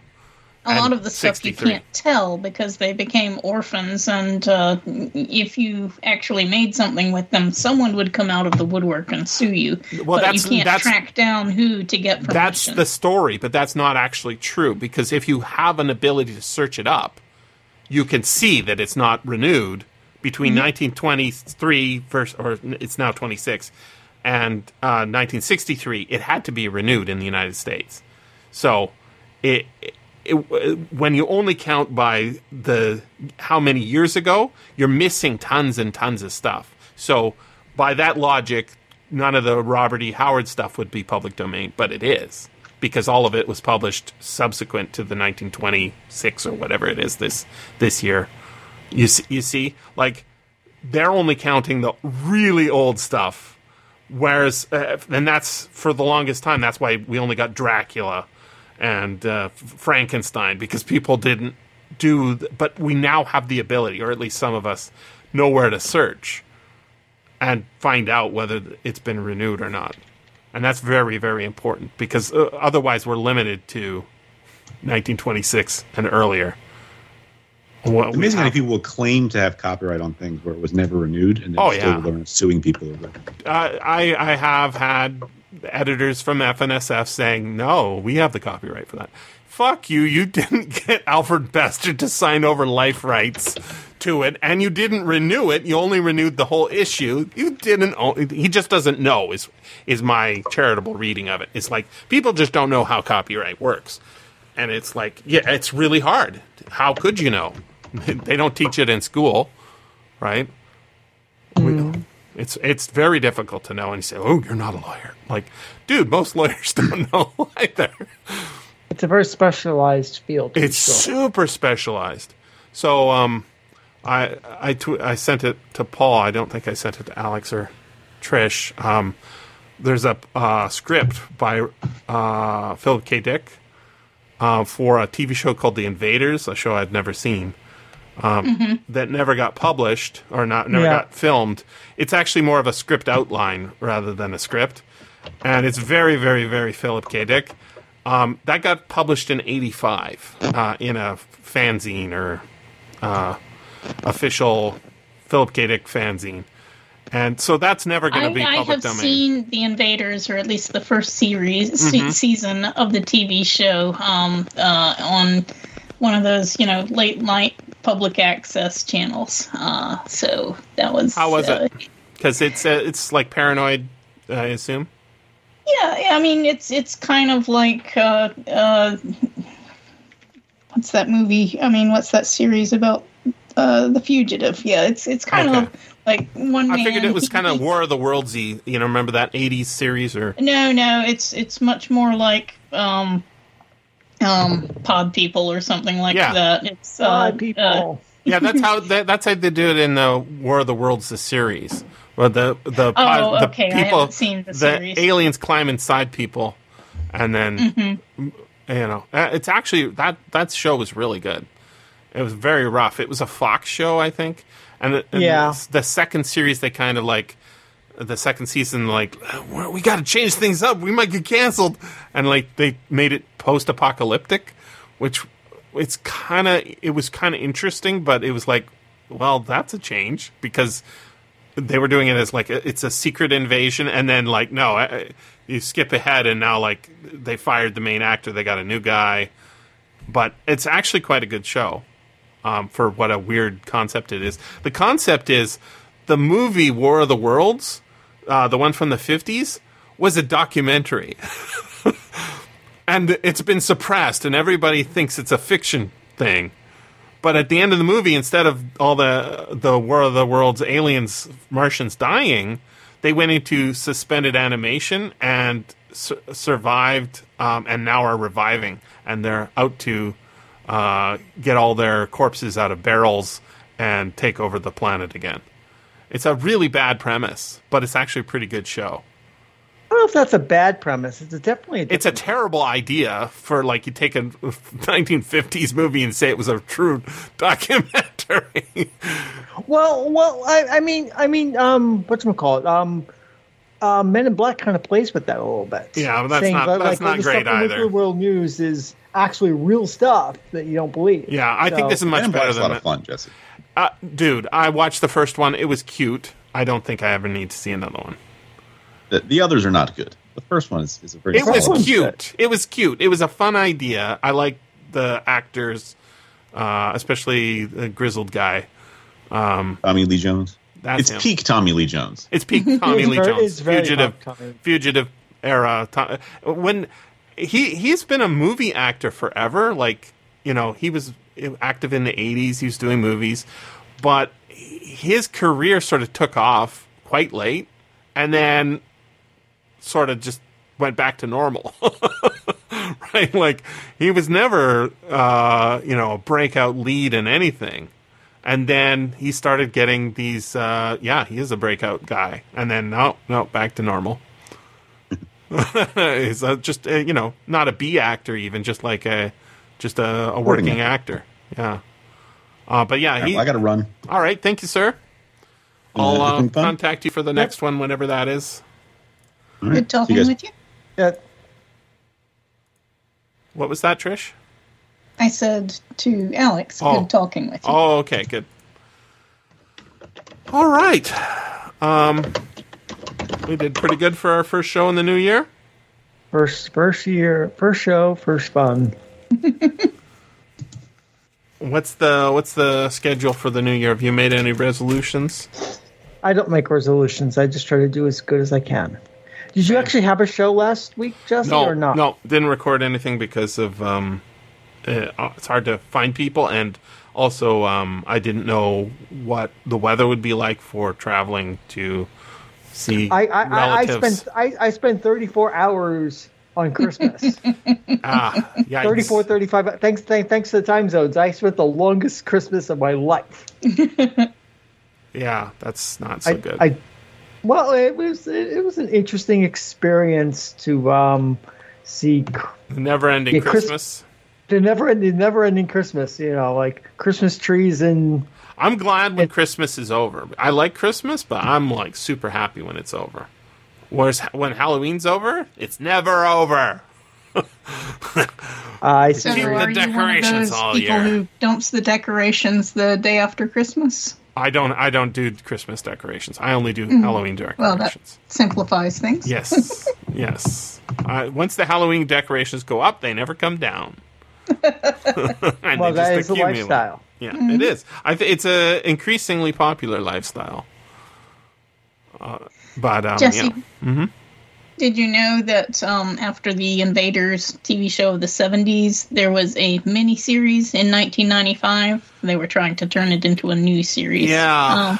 I may have seen that. I paid a lot of attention, unless it was like on Sci-Fi Channel or something. It says it was Fox, I think. Invaders.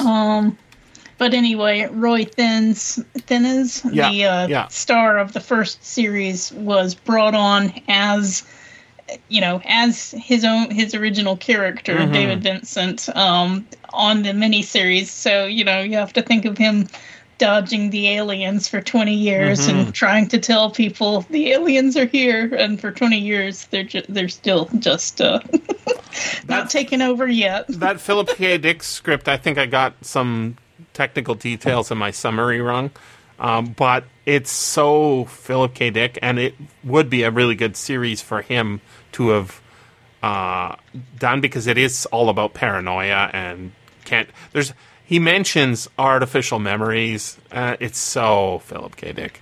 By the way, it looks like the first episode of the original is on YouTube. Invaders. Yeah. So I guess I could. And there was a Canadian science fiction series I've been hearing about on Continuum Drag lately, which is called First Wave, which sounds like almost a direct clone. It's not a great Invaders. series. I watched, I think, the first season, and then I think I didn't watch any more. Filmed locally. Framed for murder and on the run, a former thief struggles to expose the vanguard of an alien invasion with the help of a conspiracy theorist and newly discovered prophecies of Nostradamus. There's the part where it sort of goes off the rails. I think one of the actresses was like a semi-porn star sort of actress. I can't remember. Semi-porn actress. Like they either they were in a porn movie, or they were like one of those porn adjacent? Yeah, sort of like just a lot of nudity. Kind of like that Gore movie is porn adjacent. I haven't seen Gore. It's not good. Or maybe it's Yor. Y-O-R. Yor and Gore. Gore's terrible. Who are the actors in this show? Sebastian Spence. Sebastian. He almost had a career too. Poor guy. So one of the things they had to do for any of these shows, it's kind of a game. If you watch a Canadian science fiction TV show, and there's lots of them, right? Or one's filmed in Canada. They get one of the rules in different shows a lot. Well, one of the rules, they get tax credits and a bunch of benefits for CanCon. Oh, yeah. And so one of the rules is the second highest paid actor has to be Canadian.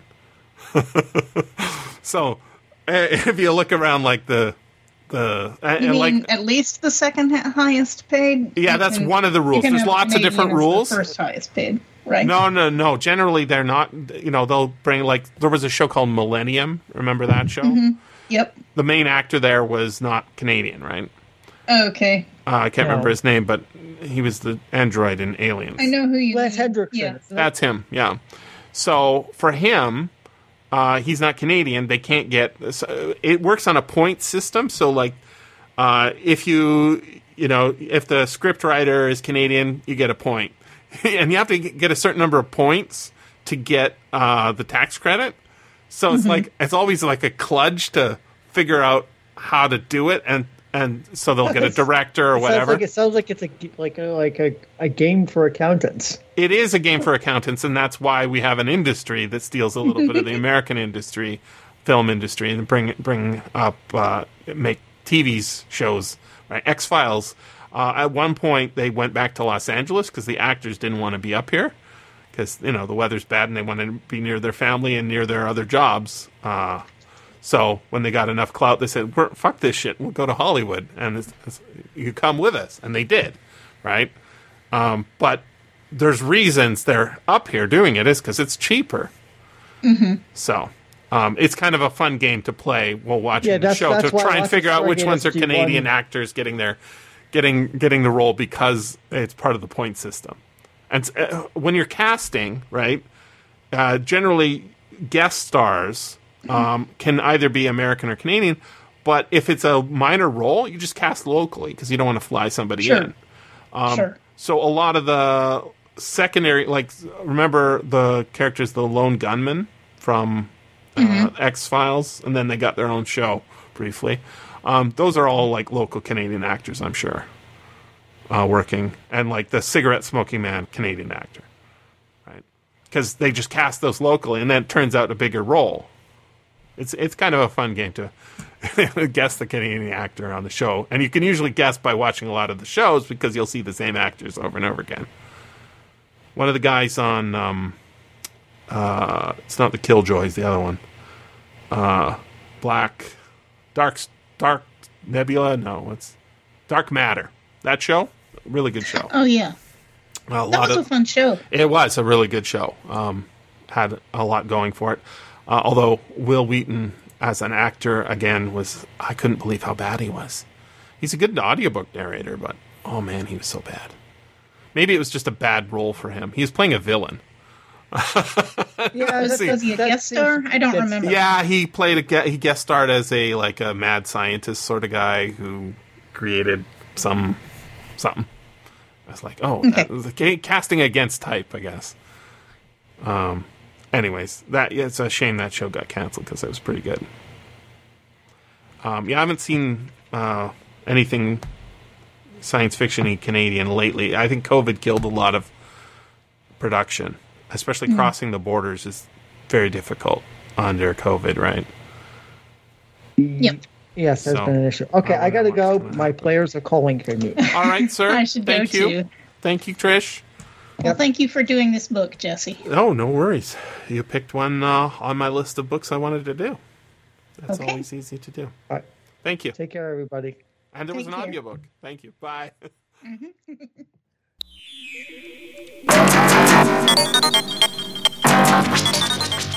This has been the SFF Audio Podcast.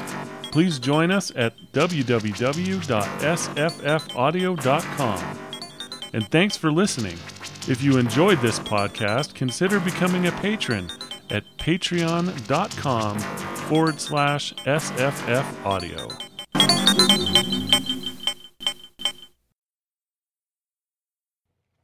Vietnam sees itself as a country, as a culture, as a society that has been continually invaded and attacked, and we resist with all our strength against those who would conquer us. China's over 1,000 years. China's invaded Vietnam like 13 times, and they talk about that. And yeah, China's not liked in Vietnam at all. Even Thailand invaded Vietnam once, which I had no idea about. It's like, what? Well, if you're around for thousands of years, it makes sense, right? But still, it's like never heard of that. And so the Vietnam War, i.e., the American Vietnam War, is seen as just as yet another attempt by outside powers to hold us down. And so the removal of American forces is seen as a great victory, and as part of this tradition of we resist people who will try to conquer us. We will kick your ass, and we will be sovereign. Thank you very much. That is the Vietnam story. So is that the Vietnam Museum signs, or is there a guide there who's saying that? They're in the signs and in the materials, and also the one tour guide. Yeah, they actually two tour guides. If you count the one that I went to when I went to the Chu Chi Tunnels. Yeah, so yeah, that is definitely the cultural viewpoint that we resist people who try to conquer and keep us down, and we will resist and kick your ass out. Even if it takes us time. I have a question. My friend Mike Vendetti, he wants to know if you found his leg. What? Wait, what? He left his leg in Vietnam. No, I did not find any legs in Vietnam. Okay. It's a very strange question, Jesse. It's a joke. I don't think Mike asked you to ask me that. I think you're just trolling me. Well, yeah, it's a joke. I mean, it wasn't... Troll. I guess. It's an old joke. He left his heart in San Francisco. Did you find it? No. No, Jesse. Me no, neither. I've never... Except for the whole airport, I've never been within the bounds of... Oh, really? San Francisco. Yeah, I've only been to the airport. I was there before it turned into a homeless encampment. Haven't been there since. I mean, there was homeless people there, but it was not a homeless encampment. San Francisco is not a homeless encampment. Shall we move on to another subject? You might need to look at those pics. It's pretty shocking. Sure. I need to ask Alex if he's a seventh son. And if no, I'm a first son. I do have 7 brothers. Damn. Okay. I have a brother who is a 7th son. Right. Is he a 7th son of a 7th son? No. Okay. All right. Well, And My father was a 3rd son and a 6th child. wow. If we don't count some twins that died at birth. No, we But- do. but if We you're- do count them. Because otherwise the math doesn't work out. I believe the phrase is save it for the podcast. All right. What do you got going, Trish?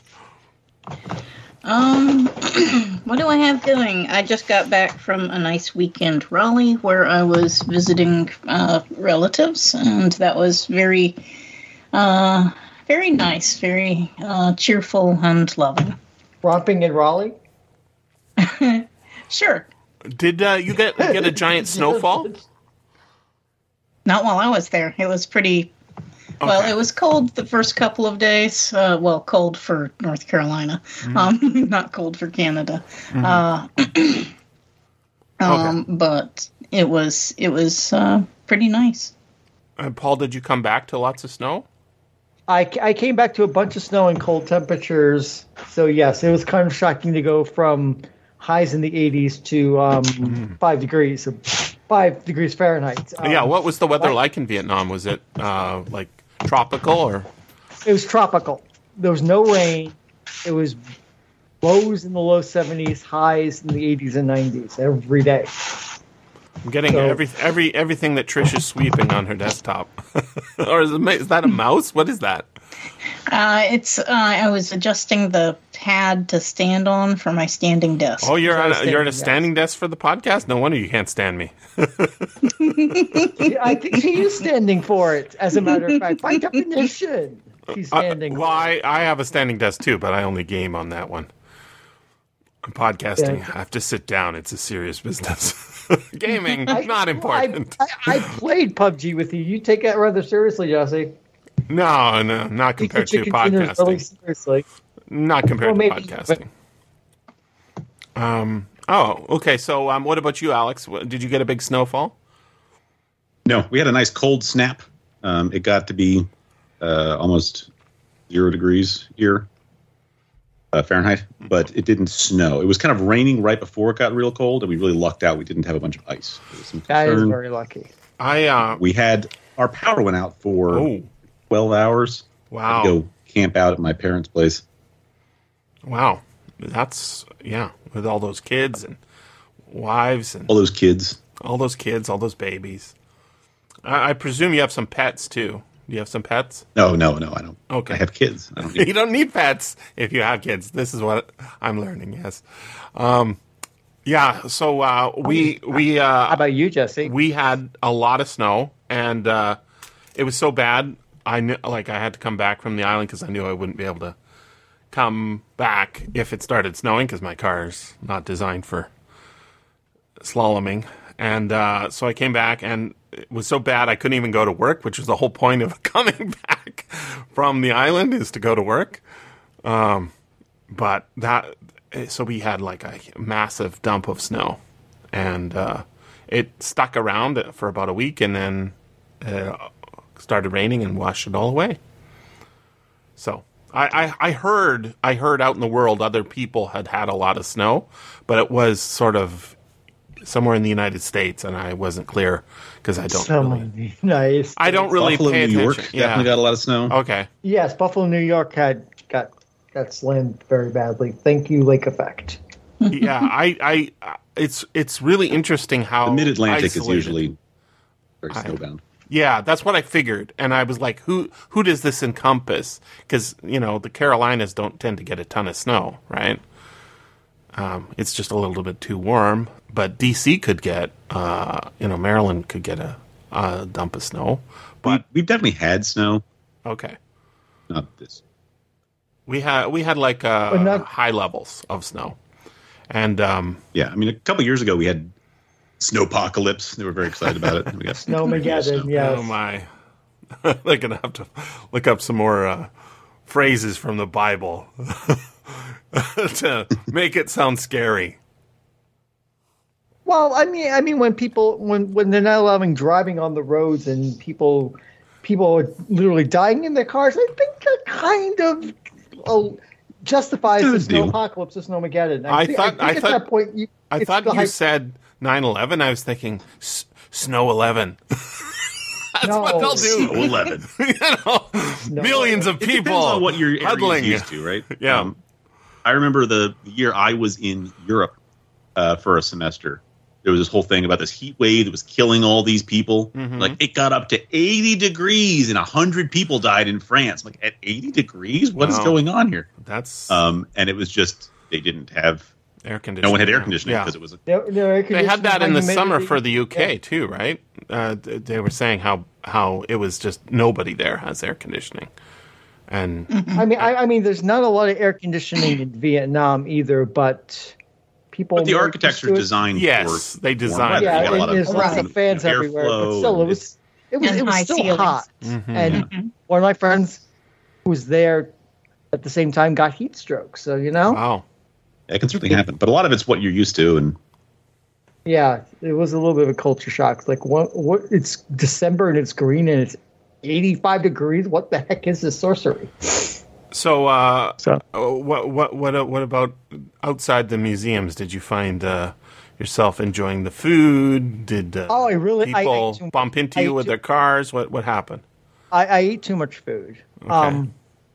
And there were hardly any cars, right? The bicycles. Ho Chi Minh City, aka Saigon, is full of motorcycles. There are millions of motorcycles, and they drive insanely. About the only traffic rule they Bay apparently is wearing a helmet. Otherwise, they don't obey traffic rules.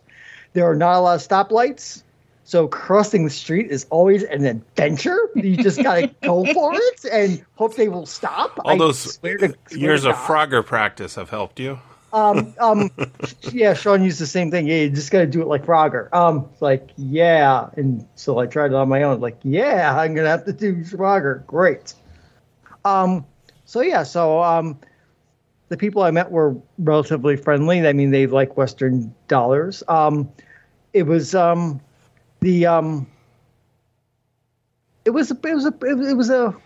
vibrant city. I mean, it's like the city never sees. There's like 11 million people in Ho Chi Minh City, so it's the largest city. It's the largest city I've been in quite some time. So always busy, always full of activity. Yeah, it was an intense experience.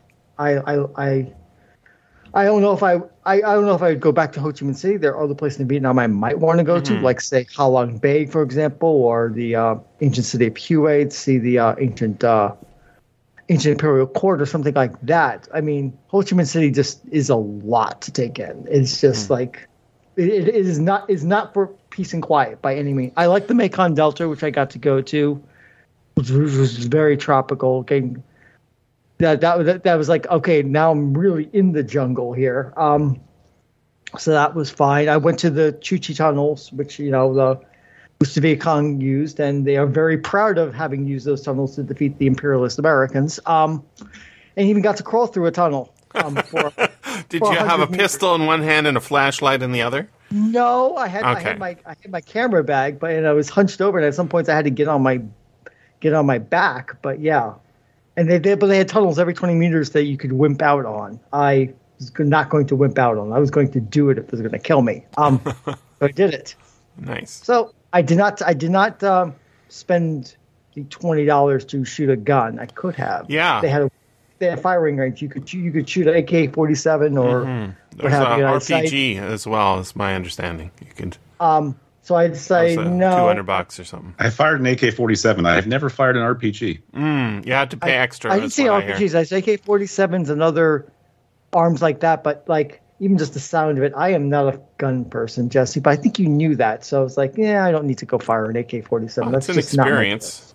You might become. It's an experience, but it's not. I think it's kind of fun, but it's like firing a handgun or anything like that. Things go bang, and that's kind of fun. But it's like fireworks, except more not dangerous. A transcendent experience for me. Yeah. Got expensive lately. Ammo got real expensive. Yeah. Ammo has gotten expensive, which I'm not sad about. But what else can I tell you? I took the attitude of the people there, Paul. Were they thanks for bringing your tourist money? Were they we hate you forever? Were they thanks? We beat you 50 years ago, so we can be generous in victory. They were like, oh yeah, yes, we beat out the Americans, but thank you for bringing your tourist dollars and sort of thing. You're like, we kicked you out of Vietnam, but we're happy to take your tourist dollars and have you come to our country. My friend's wife's family was nothing but generous and open and welcoming me into their home. Yeah. Do they live there? Is that? I thought it was like a. Sean's wife was Sean's not wife a destination wedding. No. No, not a destination wedding. Right, Sean's wife was there. So I see. So yeah. So no. So I had no. I mean, aside from when occasionally a guy would get a little pointed about kicking out the Americans, I had no social. And how old is this person who's saying this? Is it like a 12-year-old or somebody in his 60s? If people are getting upset about the guide. He was in his 20s. So he'd grown up entirely hearing the stories, entirely free of the imperialist Americans. Which is fine. Kind of like someone in the South growing up being taught by generations about the damn Yankees. Mm-hmm. Yeah, we are. I am the damn Yankee, quite literally. But yeah, it's a fascinating country. I wonder how long they'll keep the name Ho Chi Minh City. Because well, that's the funny thing is that's the official name, but lots of people use Saigon. yeah, From what I heard, you can imagine, right? And the words. I mean, it is the official name of the city. It's named after the national hero. There's a statue of the guy in front of the city hall. Mm-hmm. But lots of people call it Saigon. But Lord Nelson isn't got a city named after him. Trafalgar Square, right? At some point, 2,000 years from now, I doubt they'll still call it Ho Chi Minh City. I think they'll probably just revert back to the original, like St. Petersburg or whatever. Maybe. Don't know. I mean, St. Petersburg took the fall of communism in like a really big public way, and they're like, we're going to get rid of Stalin and Lenin's names on these cities that are, very old and have history to them. Yeah.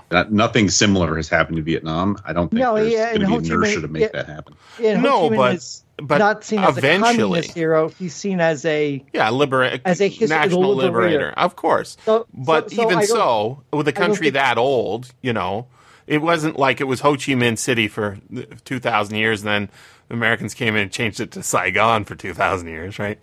So at some point, they're going to probably say, you know what?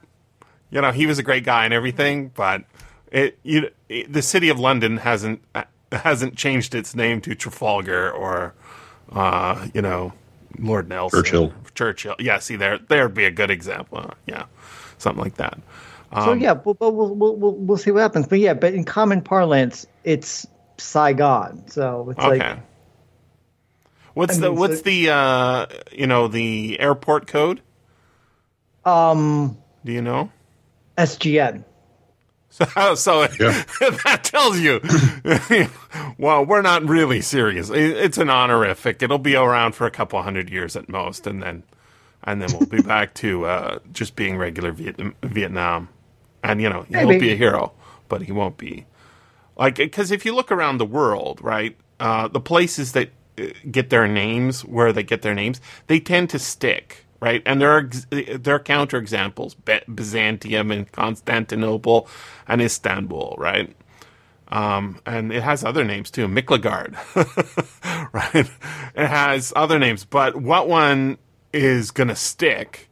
I don't think they're going to revert back to Byzantium, but they might revert back to Constantinople.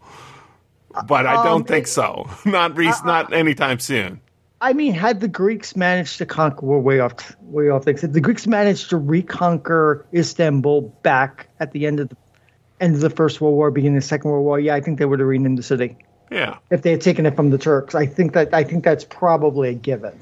But it's been Istanbul since 1453. Speaking of which, I've been watching one of those weird quasi documentaries on Netflix again. Mm-hmm. They have these weird quasi documentaries which are half documentary, half drama. I hate those. Drama. I hate those. Yeah, and now they have a new season of they did the fall of Constantinople. Now they're doing the second season of that one, which is basically Mehmet versus Vlad, as in Vlad Dracula. Which, I mean, the acting isn't great. No, they never are.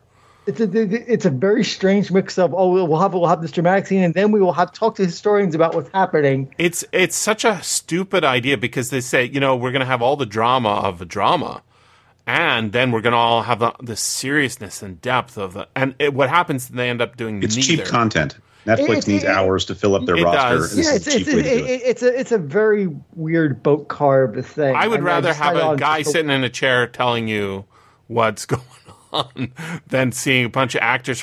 And even if the actors are good or their lines are good, the set dressing and the epicness of the scene isn't good. And then even if you say, well, go in either one, right? And it never works. I don't know why. It's a very strange concept. I don't think it works as well as they'd like it to, but there it is. I think you're right, Alex. It just fills up content. But I was eating food and was bored and didn't want to read, so that I put this like, look at this thing is recommended for me. Like, and it's like I would like to actually read a book on the subject better, but in the meantime, I could watch this with the bemusement. But it's not something critical. You can't read a book while you're working on your photos or whatever. Correct. Yeah. I mean, I can play with photos, watch this thing, listen to this stuff, and Yeah. You know, poke at the. I'm not saying you shouldn't. I'm just saying we need to demand better content. I'm not recommending it to you. Yeah. Yeah, but welcome to the universe. You know, I've been rewatching something I probably saw a long time ago. It's the Arthur C. Clarke Mysterious World. Arthur C. Yeah, Clarke. so you tweeted about that. Yeah. And what's interesting... Kind of like I'm in search of sort of thing. Yeah, kind of. We talked about it on a podcast like 6 months ago, and I was like, I'm not sure I'm remembering this right. Because whoever I was talking to, I think it might have been Scott even. Obviously, that wouldn't have been on that podcast. But it was like he was kind of woo-woo was sort of the takeaway. And I'm like, Arthur C. Clarke kind of woo-woo? I don't think so. But that's what the show is basically, the premise is. It's like, here are these weird phenomena, like raining frogs or whatever. And that's what all the show, there's like 3 series, and I'm almost done the second series. And that's what the shows are really about. It's like, here are these weird phenomena. And these are, from the files of Arthur C. Clarke. So he's very interested in it. But the takeaway is basically none of this is real. Or if it is, like ball lightning, that's one of the ones like, that seems to be pretty real. But how do we explain it? We can't really. But that's what the show is about. So thinking of it like as it's like he had James Randi as one of the guys doing dowsing, doing a contest on dowsing. And Arthur C. Clarke had some sharp words for James Randi, sort of mixing two problems and getting the results mixed. Basically, they dowsed for water and then they dowsed for metals. And they did badly on both, but for the metals, they did terrible. No worse than chance. But for the water, they did much better.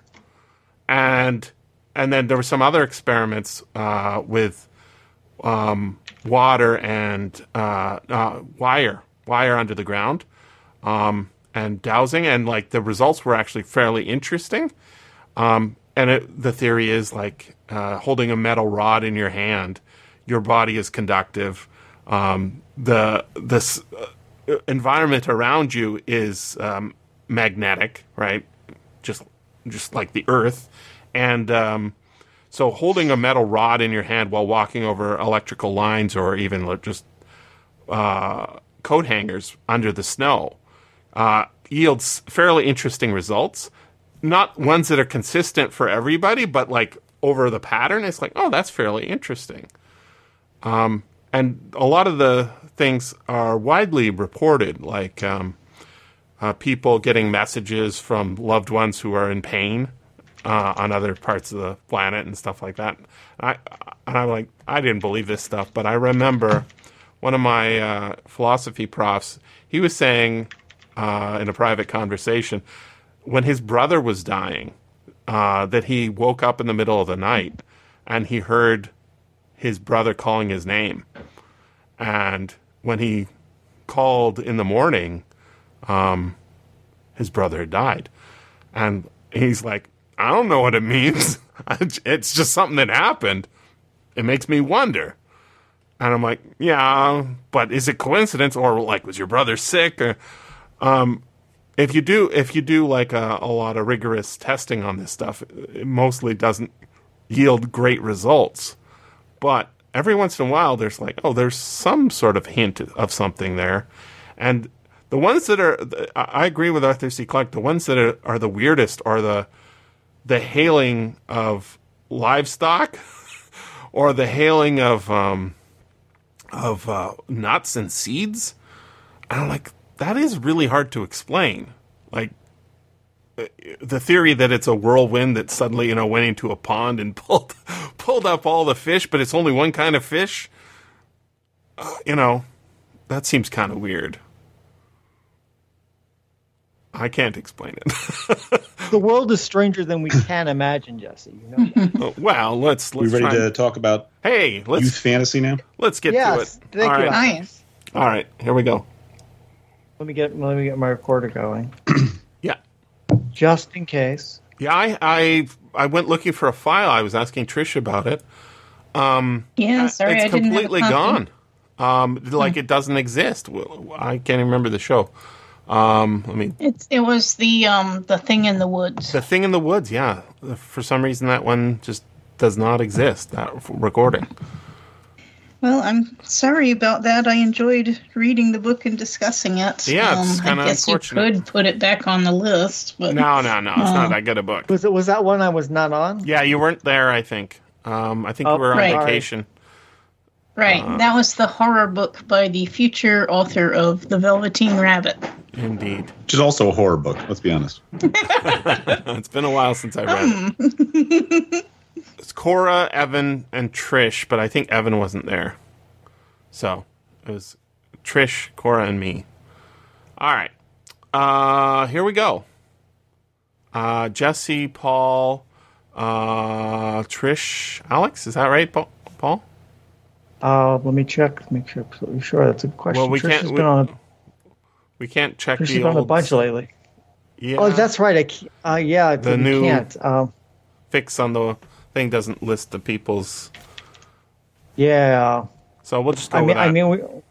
We'll go with that and call the Jesse, victory. Paul, Trish, Alex. Okay. Trish has got like 30 some odds. So, Sounds right. I think I'm less than 15. So. Yeah. Yeah. So you're well ahead, Trish. All right. Here we go. Wait. What happened to my Wikipedia entry for this book? Oh, there it is. Got it. Here we go. Bring my mic down a bit.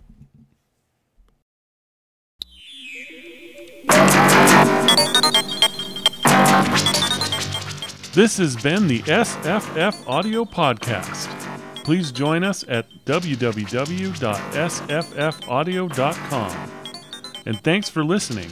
If you enjoyed this podcast, consider becoming a patron at patreon.com/SFFaudio.